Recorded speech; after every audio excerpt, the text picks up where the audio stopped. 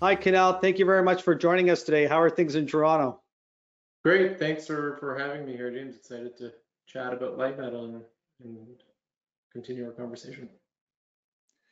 Metal is not a miner or a producer of battery metals, but rather a developer of battery components of the next generation of batteries. And I want to start right there. Maybe you can just explain to us what the next generation of EV batteries are and how are they or how will they be different from current EV batteries?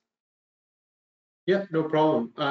So next generation batteries can come in a number of flavors. So I think until now, a lot of the work has been done in looking at cathode materials, so the nickel, cobalt, lithium, or iron phosphate. There used to be manganese-based cathodes. How do we change that for performance and also for cost? But what we're starting to see is now for next generation batteries, as you work towards things like solid state, more innovation on the anode side. So there's groups looking at silicon anodes, lithium metal anodes, which we're doing with liquid electrolytes or with solid electrolytes.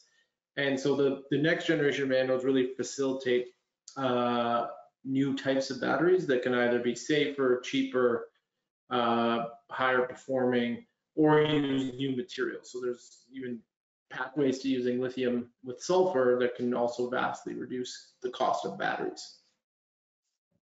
So currently the anode is made of graphite, but a lithium metal battery, the anode is made of lithium, which will make the battery much more powerful, but also cheaper. So if I understand you correctly, the two primary benefits of using lithium metal are in the anode are performance, and because of the higher performance, it will also reduce the cost of the battery. Is that correct? Correct. So with the lithium metal anode, you're able to eliminate the graphite and also improve the energy density since you already have lithium present on the anode side. And so by producing higher energy density, now you can either for the same, say, range of the vehicle, reduce your dependence or reduce your material intensity of nickel and cobalt. So that's where potential cost savings come into play over time. But also, as I mentioned in the first comment, lithium metal anodes also facilitate new technologies like a lithium sulfur, where you're actually getting rid of the nickel and cobalt as well. So it unlocks a lot of different opportunities and options for the future. And who will be the ultimate end user of this product, or who would be the buyer of this product?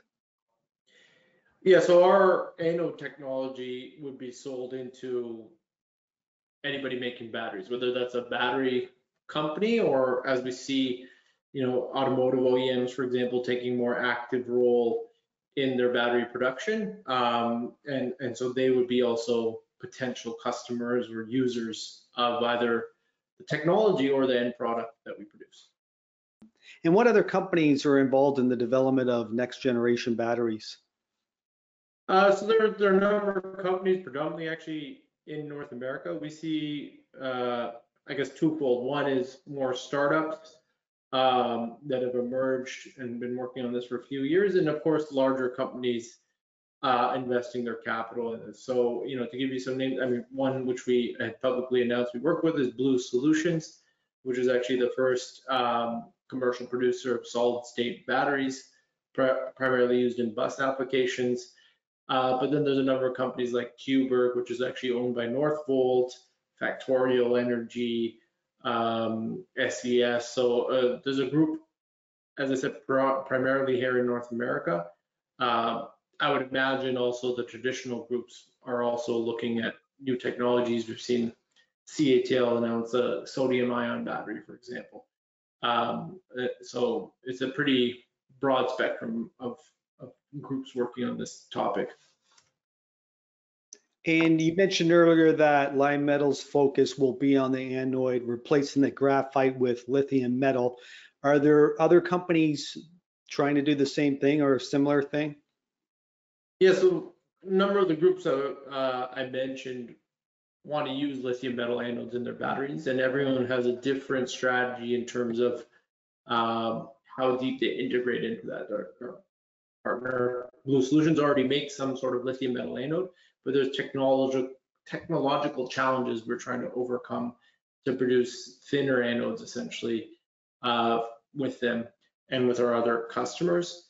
You have groups like SCS that are producing their own anode with their own technology, but there's a number of groups that have focused on cell design and how to make the end cell, and we're looking for partners to produce anode like ourselves.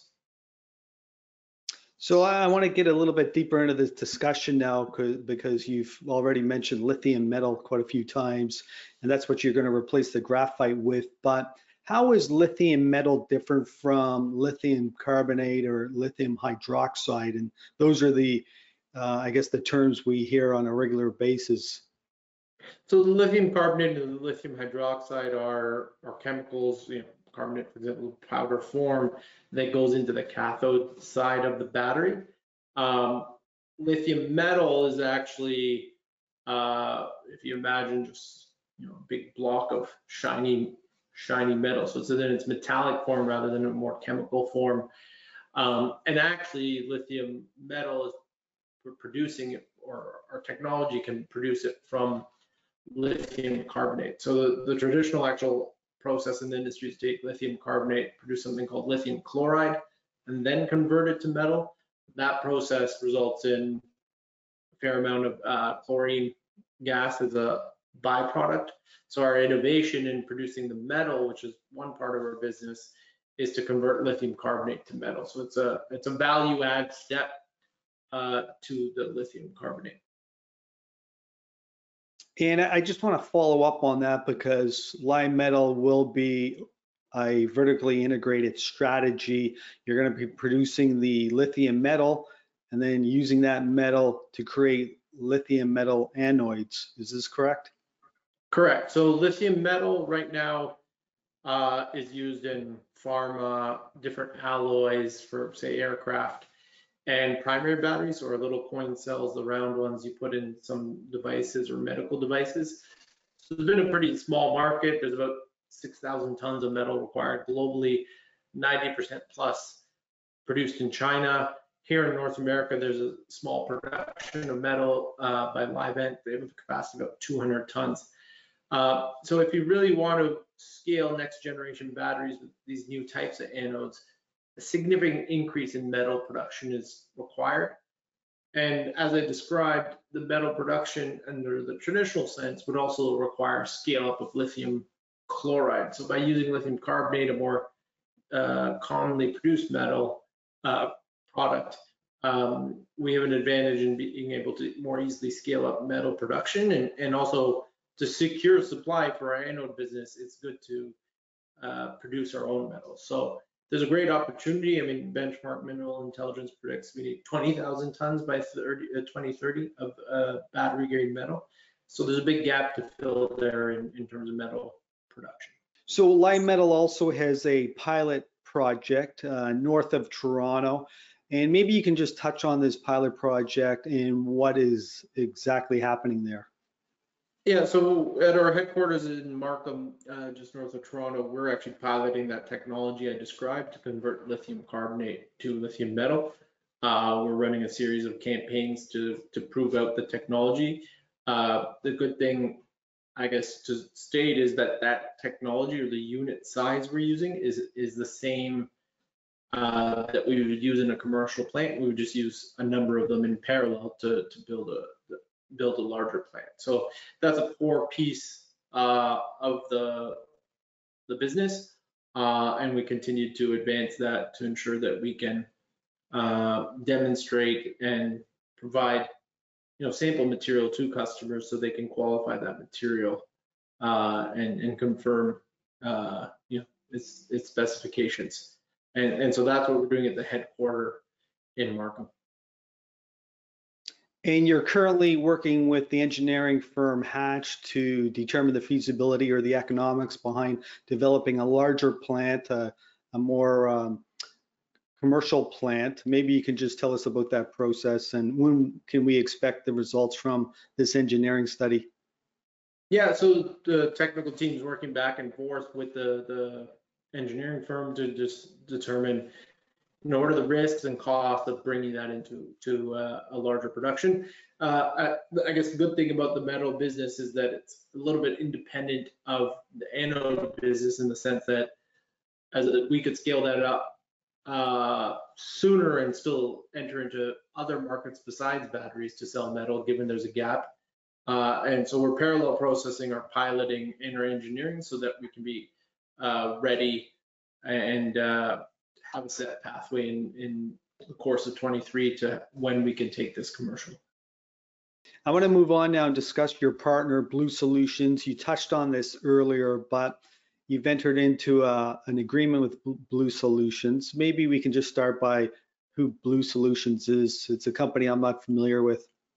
Yeah, Blue Solutions, their facility in Quebec. It's also owned by a French conglomerate called Bolloré, and I think they've produced the first commercial solid state battery, and they do have some, it works in buses.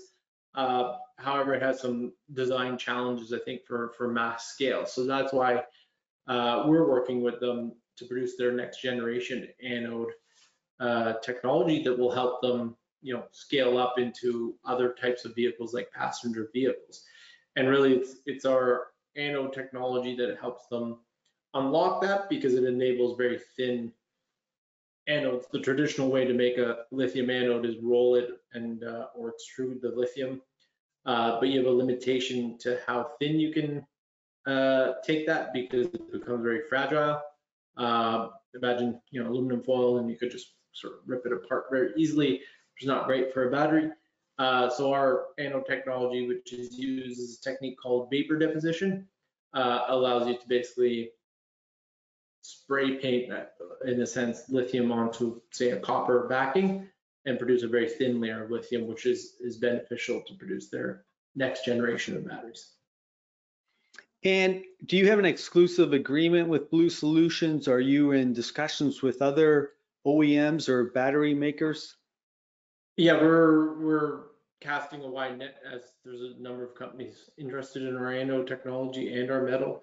So we have samples out to 12 or more companies. We're talking to 20 plus, and continue to widen the reach here in North America and in Europe to a certain extent.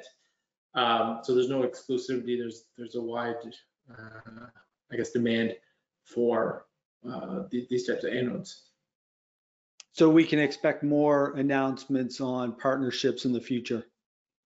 Yeah, we'll keep, part of our objectives is to continue to expand commercial relations, and then of course, if we are successful, we would hope to bring that to the public eye and our investor or shareholder base. And a trend we're seeing with a lot of lithium producers, or even lithium companies that are in the development stage, is that they're entering into offtake agreements with OEMs, and typically in return for not only the lithium, but also an equity position in the company.